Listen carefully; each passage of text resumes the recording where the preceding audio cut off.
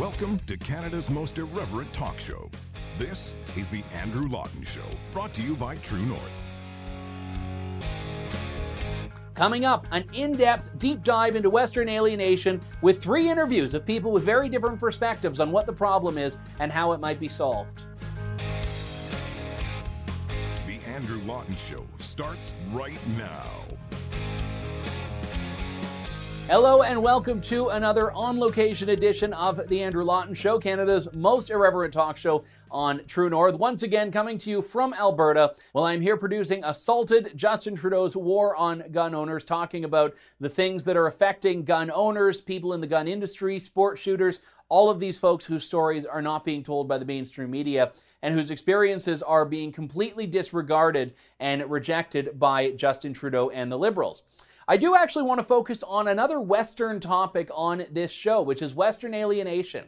Last week, I spent a bit of time talking about the carbon tax and the Supreme Court's decision that the carbon tax is unconstitutional. And one point I raised in that discussion was Western alienation. Because the Alberta Court of Appeal found that the carbon tax was unconstitutional. Jason Kenney has been a very fierce opponent of the carbon tax, arguing that Alberta can look after itself, not just in this area, but in many others.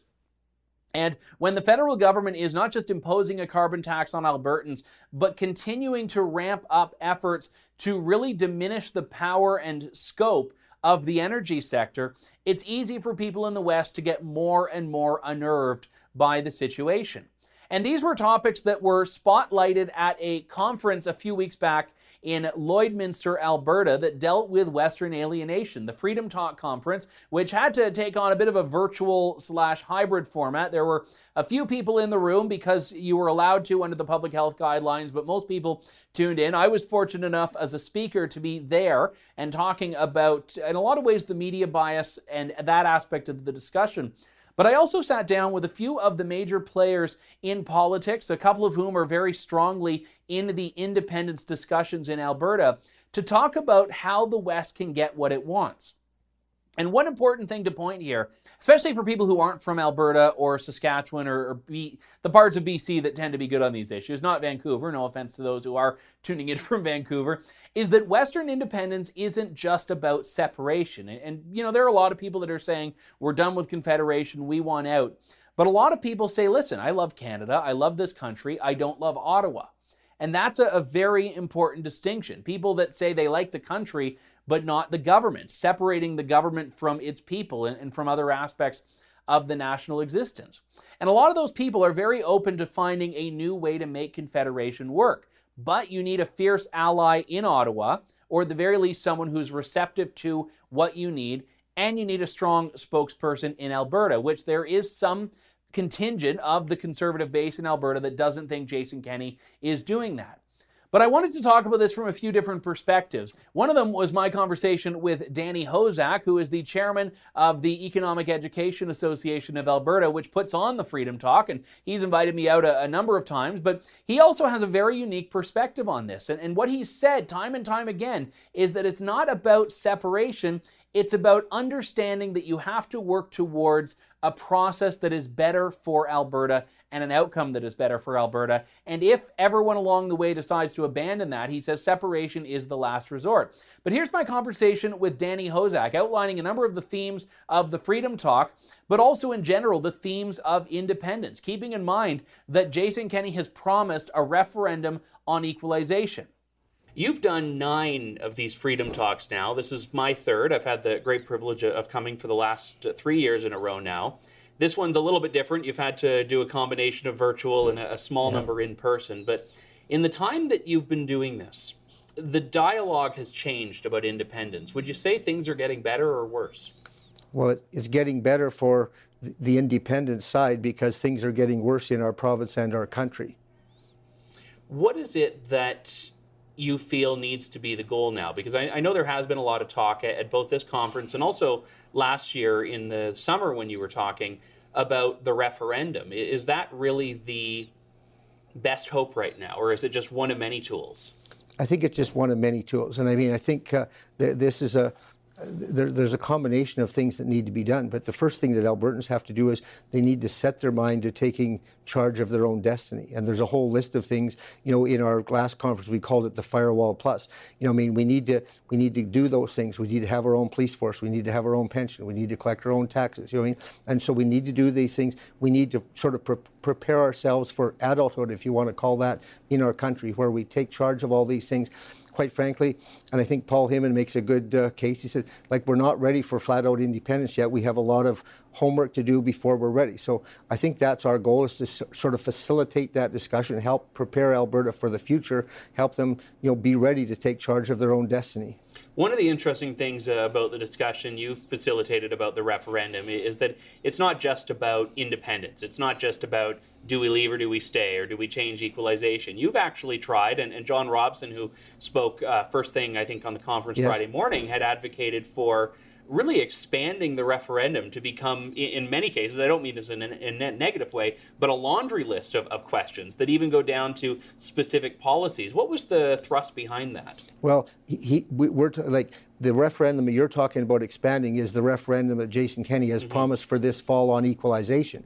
And our thrust was, well, if we're going to take the time and spend the money to have a referendum on equalization, quite frankly, most of us, we think Jason campaigned on doing something about equalization, but if he thinks we need to have a referendum to garner more public support for it, that's fine by us. But there's time is marching on here. We had the Fair Deal panel. They recommended we have our own police force. The government's response to that was to study having our own police force. We want to have a referendum and say, look, we the people think we should have our own police force. Not should you study it, we should do it. Just figure out how to do it, just the way we figured out to get oil out of sand. Figure out how to do it. Figure out how to collect our own money. Figure out how to have our own pension plan. So we want to expand the list, and we're talking about that right now downstairs. We're talking about what 5 things should we ask the Alberta government to put on the ballot. And right at the moment, the police force is at the top of it. And I think every time Justin Trudeau talks about taking our guns, with support for our own police force, so that we have, we can discipline ourselves, so to speak. So anyway, we're hoping to come up with 4 or 5 questions that we will suggest to the government to say, look, why don't you include them on the referendum this fall? And I think that there's something to that, because the equalization is probably one of the most notable examples of how the East can take from the West. But it doesn't really encapsulate the entirety of the problem, which is a lack of independence in Confederation. And I wanted to ask you about that, because I know that the prevailing chorus has historically been, not necessarily a separation, but separation if necessary. Absolutely, or not necessarily yes. independence, but if necessary. What are the things that you would want to see happen between now and that point that would make it so that that anger that fuels the separation dialogue isn't as potent? You mentioned police force. What else? What else is being put forward? Well, there's the police force collecting all the taxes in the province. The having our own pension plan. And I mean, there's a lot like. We subsidize the Canada pension just about as bad as we subsidize equalization. So we need to do that. So there's the police, there's the pension, there's the collecting our own tax, there's having our own unemployment program, and more and more being in charge of our own immigration. Saying, look, I mean, when we've got 100 and some thousand unemployed, workers, maybe more, maybe 200,000. We don't really need any more we don't need any more immigration until we get that sorted out. So there's a list of those things. Again, it goes back to the Firewall Plus, yes. And a lot of what you're describing, there's precedent for in Canada. People tend to overcomplicate things by saying, well, you're going to need this constitutional amendment and this and that. But a lot of what you're describing exists squarely within provincial jurisdiction. There just hasn't been a province that's availed themselves of it. And why do you think historically, you've been involved in Alberta politics for a long time, even prior to the Redford years, why did Conservative leaders in Alberta not do this?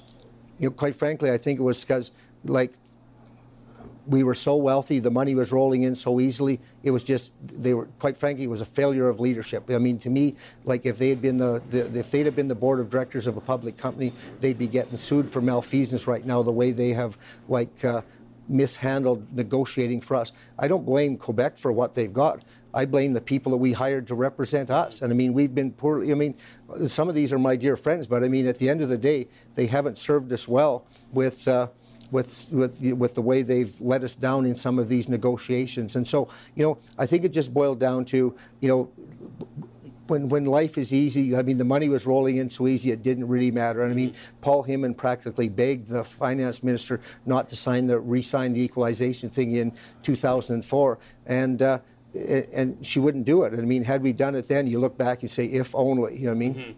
Yeah, and you do mention something important there, which is that when things are really great, the energy sector's booming, the economy's booming, Alberta was fairly charitable. Now, some of that was structurally, not necessarily by choice, but Alberta was fairly charitable. And then when the tide turned, and when Alberta was going through its own hardship, it was still subsidizing the rest of Canada, but Albertans were suffering. And you're right that there was a bit of a shift there where Alberta was all of a sudden saying, okay, well, we've been doing so much for the rest of Canada for so long, where's the support for us now? And instead, what do we have? Other provinces that are resisting pipelines, federal leaders from the Laurentian elite that are trying to say we don't need the energy sector, we need to phase out the oil sands. And you know, Alberta was there for Canada, but Canada wasn't there when the chips were down for Alberta. Yeah, like not only were they not there for us, like they were actively working to make our life more difficult. And, you know what I mean? And so like it's, and after a while you just say, well, this is crazy. You know what I mean? And and I mean, more and more people are starting to say that now. And so, you know, it'll be interesting to see what happens as we go forward. One of the things that I have to commend you on, even in the span of the last 3 Freedom Talks I've been at, the level of frustration is still there.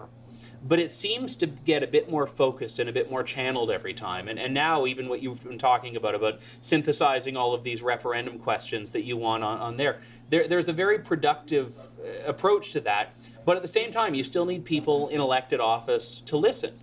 You do. And I mean, the thing is, in fairness to them, the people in elected office can't go somewhere that the people haven't decided they should go. You know what I mean? So they have their role to play, we have our role to play. You know what I mean? And we have to be respectful of the fact that they're doing what they think is best for the province. You know what I mean? But and again, I don't blame our leaders so much as sometimes the people who were voted for them were, you know, they were just too casual in saying, well, it'll probably be all right. And so, and I think we've been leading the discussion on climate, we've been leading the discussion on debt and deficit, now we're leading this discussion on the questions that should be on the ballot. We pride ourselves, you know, mostly with the guidance and the counseling of John Robson, say, look, let's be the adults in the room. Let's try and have an intelligent, respectful discussion of what the issue is. Let's look at, you know, what the options are. Let's look at the pros and cons of the different options, and then let's let the people decide what we should do.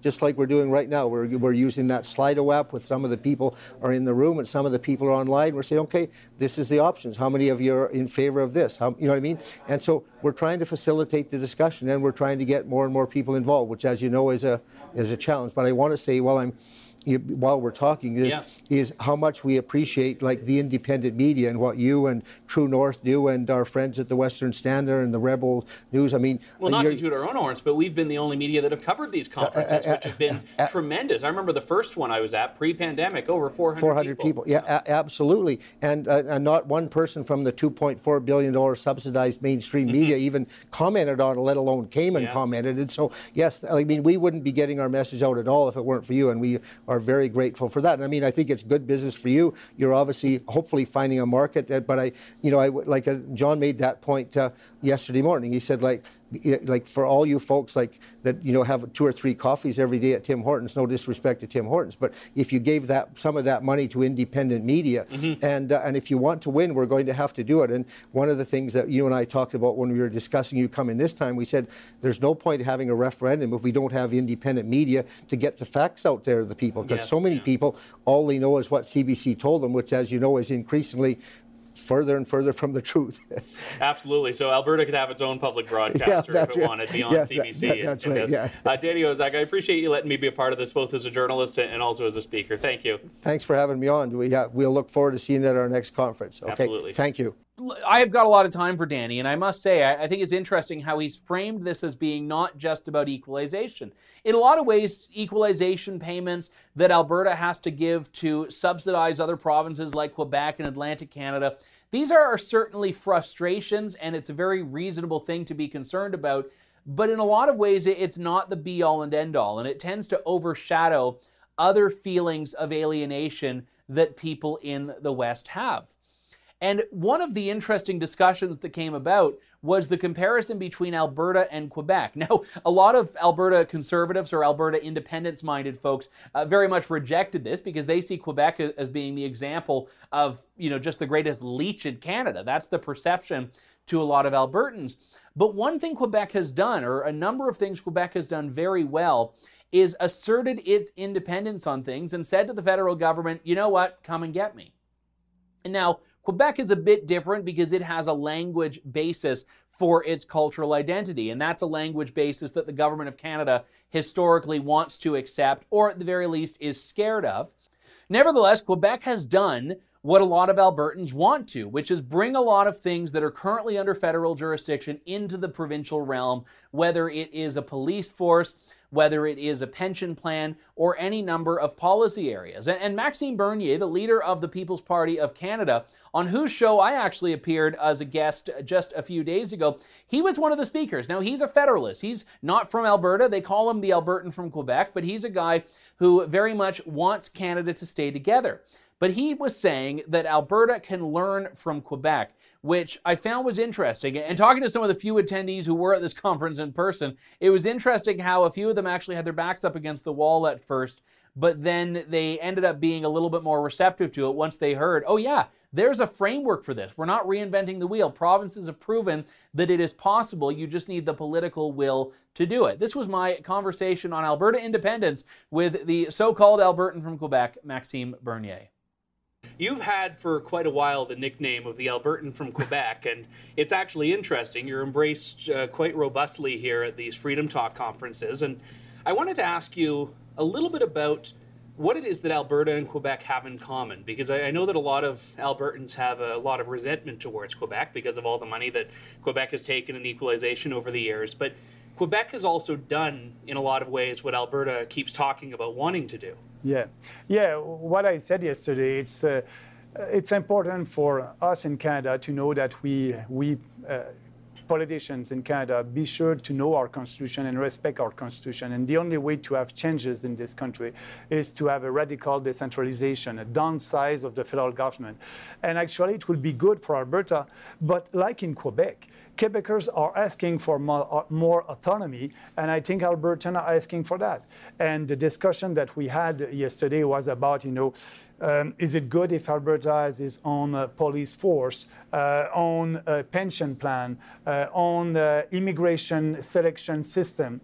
I said, Quebec has that, and Quebec is doing that, so you can, because it's in line with our Constitution. So you have to do it. And you don't need to wait for having the approval from the federal government. Do it yourself. And each time the federal government will come with a national program that usually are unconstitutional, you'll be able to ask to opt out and having the money for that. So my goal was to tell them that what you want is doable at the provincial level. So elect a political party at the provincial level that believe in more autonomy for your province and do it and don't ask any permission.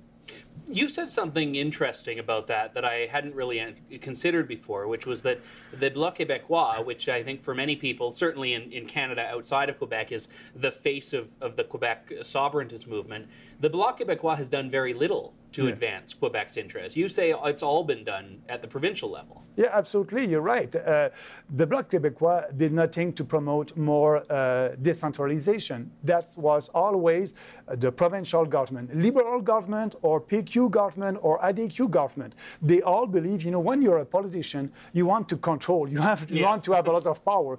And that's what Quebecers, politicians at the provincial level want. So the Bloc Québécois did nothing to promote the separatist movement during the 1980s or before or after that. That was the Quebec government who did all that. So that's why I'm saying, if you want a change at the federal level, don't vote for a kind of a Bloc Québécois party for Western Canada, because if you want a real change in this country, you'll need to say the same thing all across the country, to speak for every Canadian across the country. And so that's why I was saying, don't vote for the Maverick Party. That's not the solution, because if you're really independentist and you want more autonomy, vote at the provincial level for the Wild Rose Independence Party.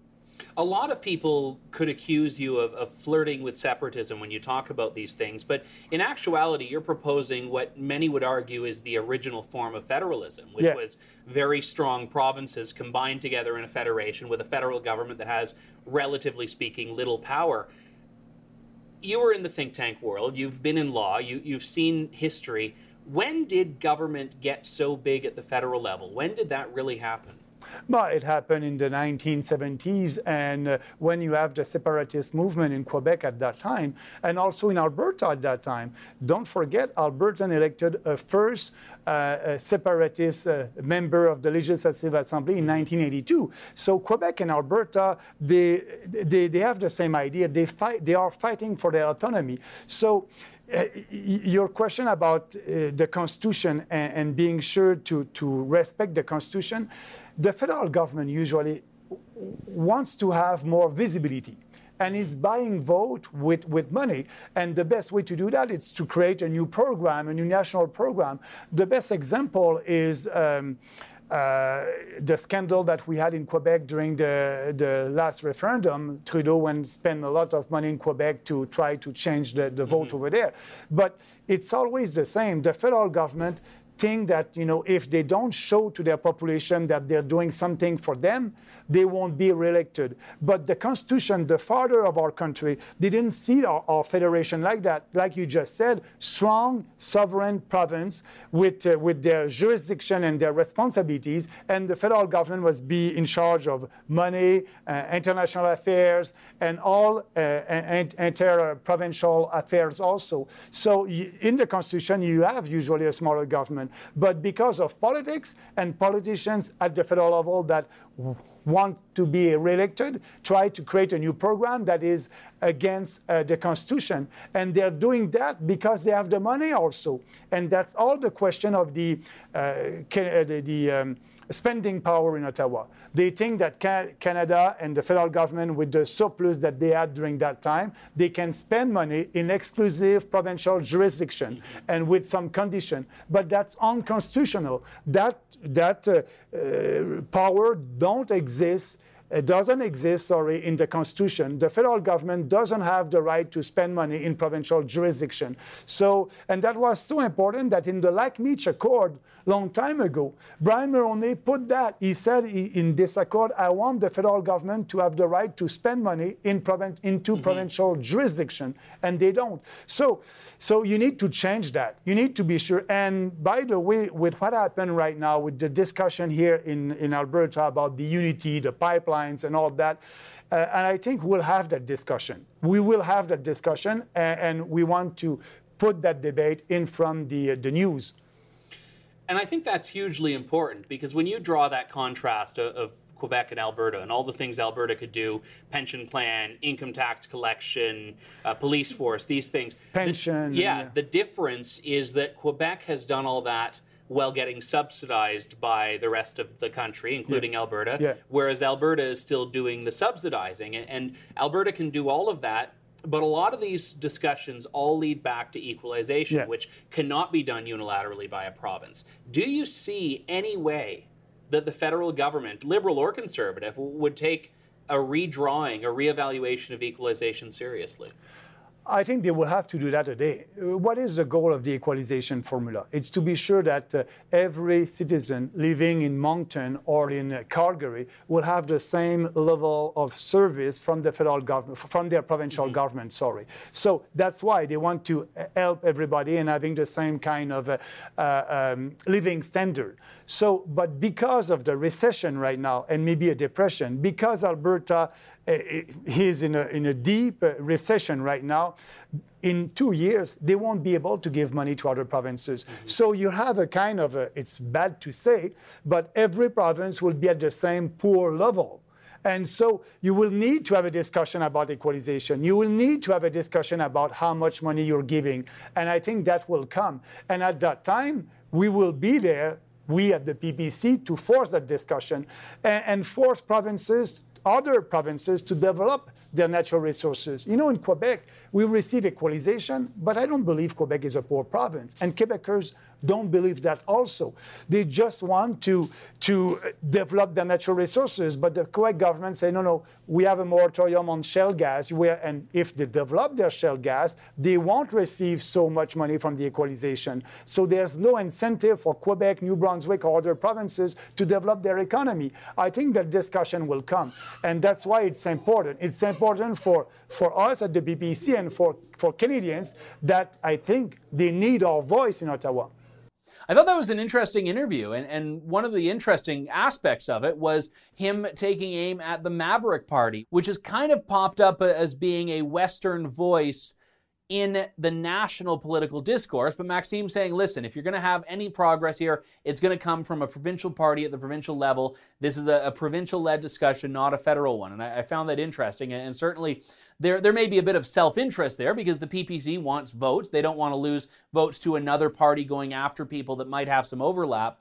But I also think it's worth listening to some extent because you don't want to further fragment federal politics when there are things that a provincial government can do. But you need to actually lay a strong foundation for that, which means you need to have a province that's prepared to say, listen, we're not going to take it anymore. We're mad as hell. We're not going to take it anymore, which is exactly what a lot of Albertans want from Jason Kenney. Now, Jason Kenney, I interviewed him in December. We spoke a little bit about Western alienation. He's very aware of it. He's aware of the problem, but he is also a committed federalist. And he's been criticized, even from within his own party, for that to some extent, because they want someone who is prepared to pull the exit hatch opening if that's what's necessary. Not as a first resort, but to have it available as a last resort. Jason Kenney led the Fair Deal panel process, which one of his own MLAs, Drew Barnes, who sat on the panel, thought at the end of it didn't really reflect a lot of the conversations that were had and a lot of the suggestions that people in the province put forward. One of the folks who has stepped up to the plate at the provincial level to drive these discussions is Paul Hinman. He is the interim leader of the Wild Rose Independence Party, formerly a leader of the original Wild Rose Alliance before it merged with the PCs to become the new United Conservative Party. But Paul Hinman has been trying to put forward a strong provincial-led and Alberta-led agenda that would drive a lot of these issues that Albertans are concerned about. This is my chat with Paul Hinman. When we spoke last time, it was in the summer at the last Freedom Talk, and we had just come off the Fair Deal panel, which I think gave some people some encouragement, although as we heard from MLA Drew Barnes, not quite far enough to what a lot of people were saying. We fast forward to now, we're closer to this referendum that's been promised. Where do you think the dialogue really is on independence? Where do you think it's going? Do you think it's moving in a good direction or a bad one? Well, I think with COVID and the complications that's happened, we see the federal interference and the importance of a provincial government that'll stand up for the rights and the freedoms of Albertans. But it's quite obvious that Kenney is in, cahoots or part of the federal idea and the global idea right now that this is a terrible, vicious virus that's killing people, which it isn't. And again, so Albertans are very frustrated and hurt, especially in rural Alberta, and wanting the government to stand up for them and to end the lockdown. When you're I don't want to say a single issue party, but when you're a party that's structured primarily around the idea of getting a better deal for Alberta, and you have all of these issues that are coming up, like lockdowns, like healthcare spending, like just general day-to-day government, how important is it for you, if at all, to stay focused on that independence movement? Or do you find you have to veer into all of these different areas when now the culture has moved to one where lockdowns need to be the pressing political discussion? I think that what we really need to offer is real answers for Albertans, that they need good government. They need a better healthcare system. They need our education system.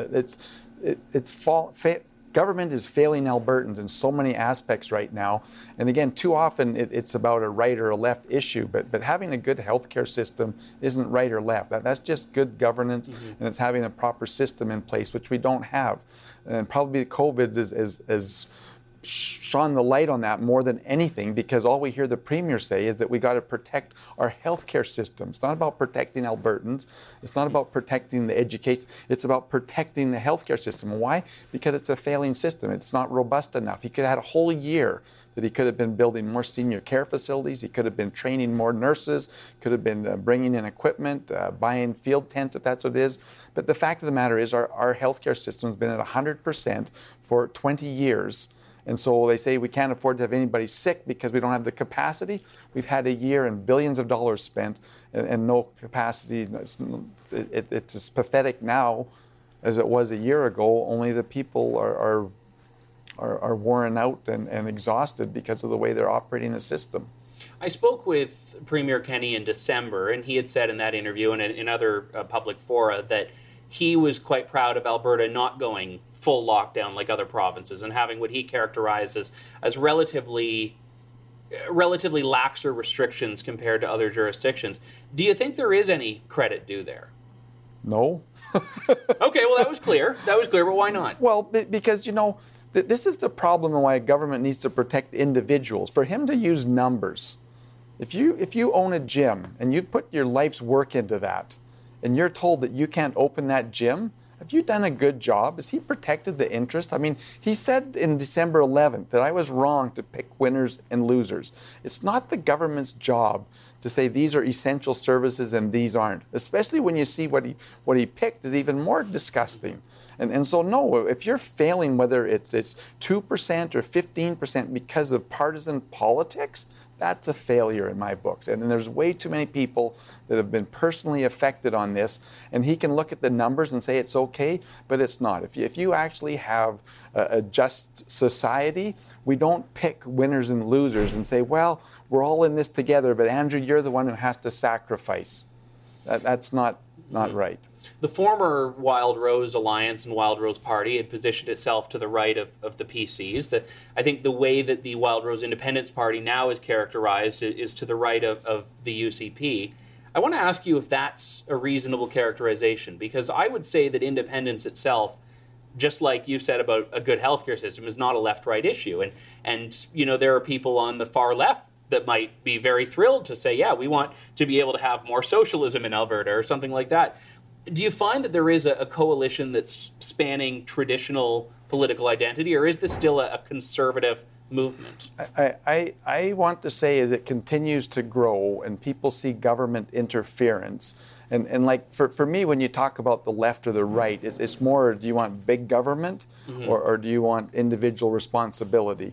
And there's always those that are looking at big government, but we can look and even see here in Alberta, centralized healthcare has failed. Centralized education system is not giving our children the education system they could have. And so when you're actually talking and looking about individuals, it's not left or right. This is about good government. This is taking the taxpayers' money and using it in a prudent way that we actually see the cost-benefit analysis and understand that this is going to be a better system. But what we see right now is just a growth of government and public services that seem to be shrinking, but government's growing and management's growing, and we're managing the managers. And so, no, I don't really think it's so much as the left as the right as it is that, if we use taxpayers' money well, if we have the how would you say it, the structure of healthcare and education to the benefit of every Albertan, that's where we can go. If the economy is booming, our education, our healthcare, our senior care, all of that will be improving. And so it's about, to me, it's kind of like an airplane. You got your right wing, you got your left wing.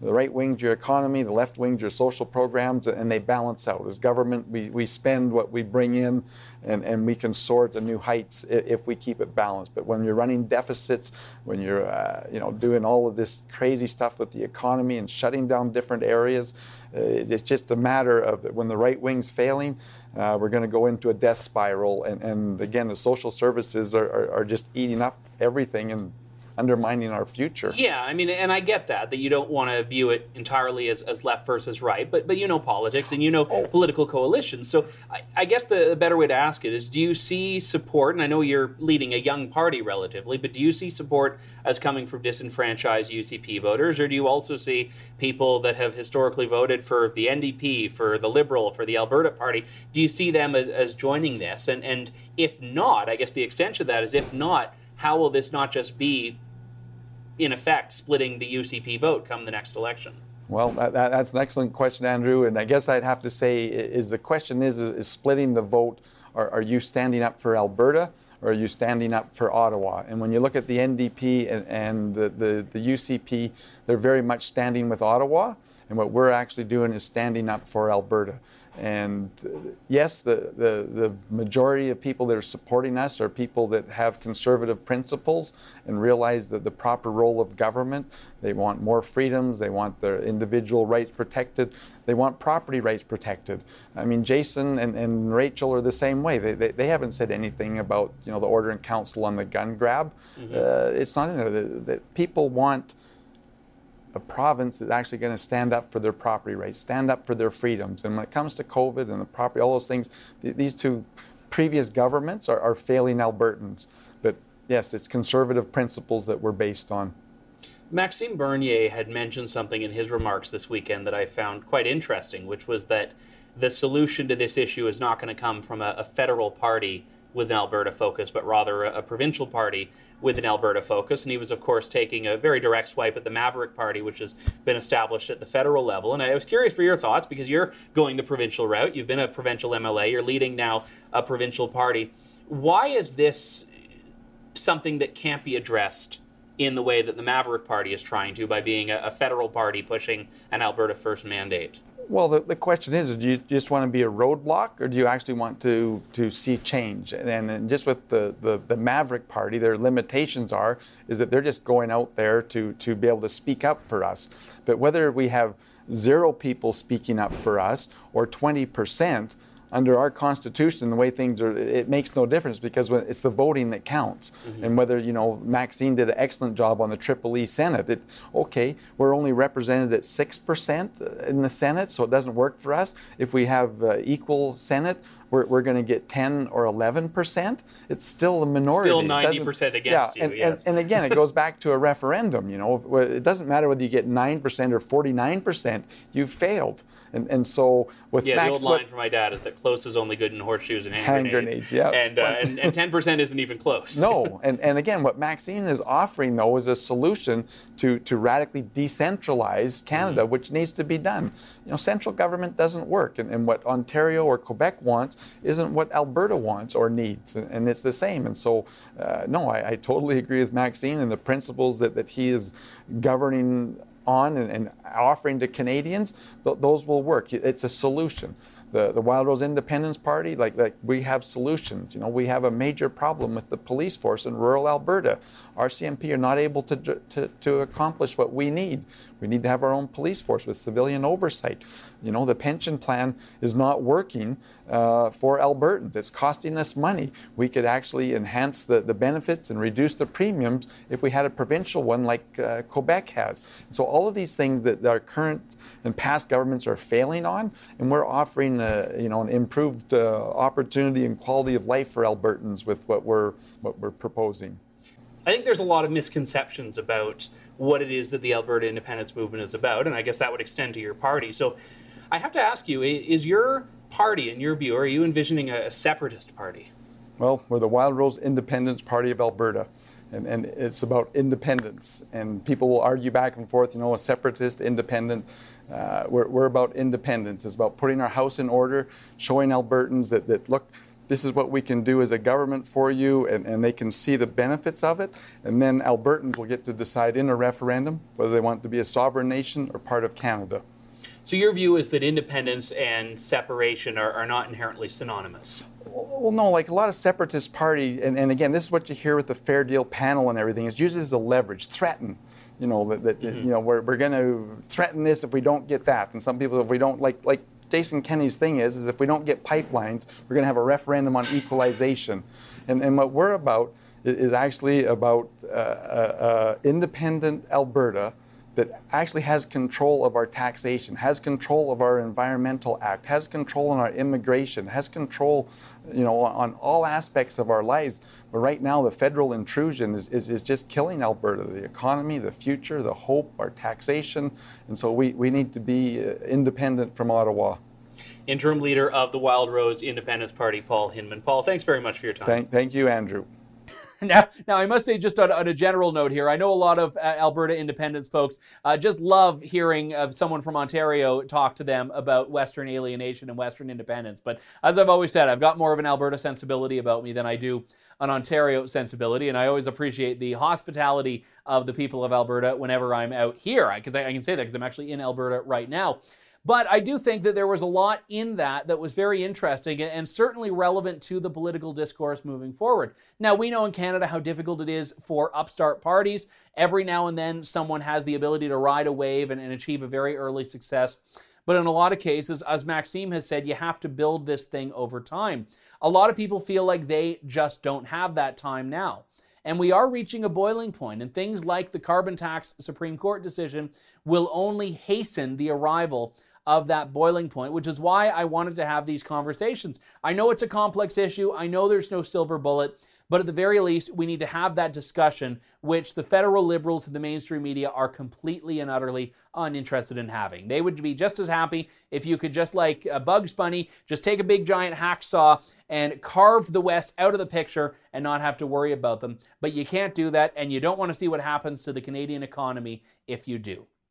My thanks again to Danny Hozak for having me out, and to all of those tuning in, as well as Maxime Bernier, Paul Hinman, and once again Danny for sitting down with me in Alberta. I am off next week, but we'll be back in just a couple of weeks' time with more of Canada's most irreverent talk show. This is the Andrew Lawton Show here on True North. Thank you, God bless, and good day to you all. Thanks for listening to The Andrew Lawton Show. Support the program by donating to True North at www.tnc.news.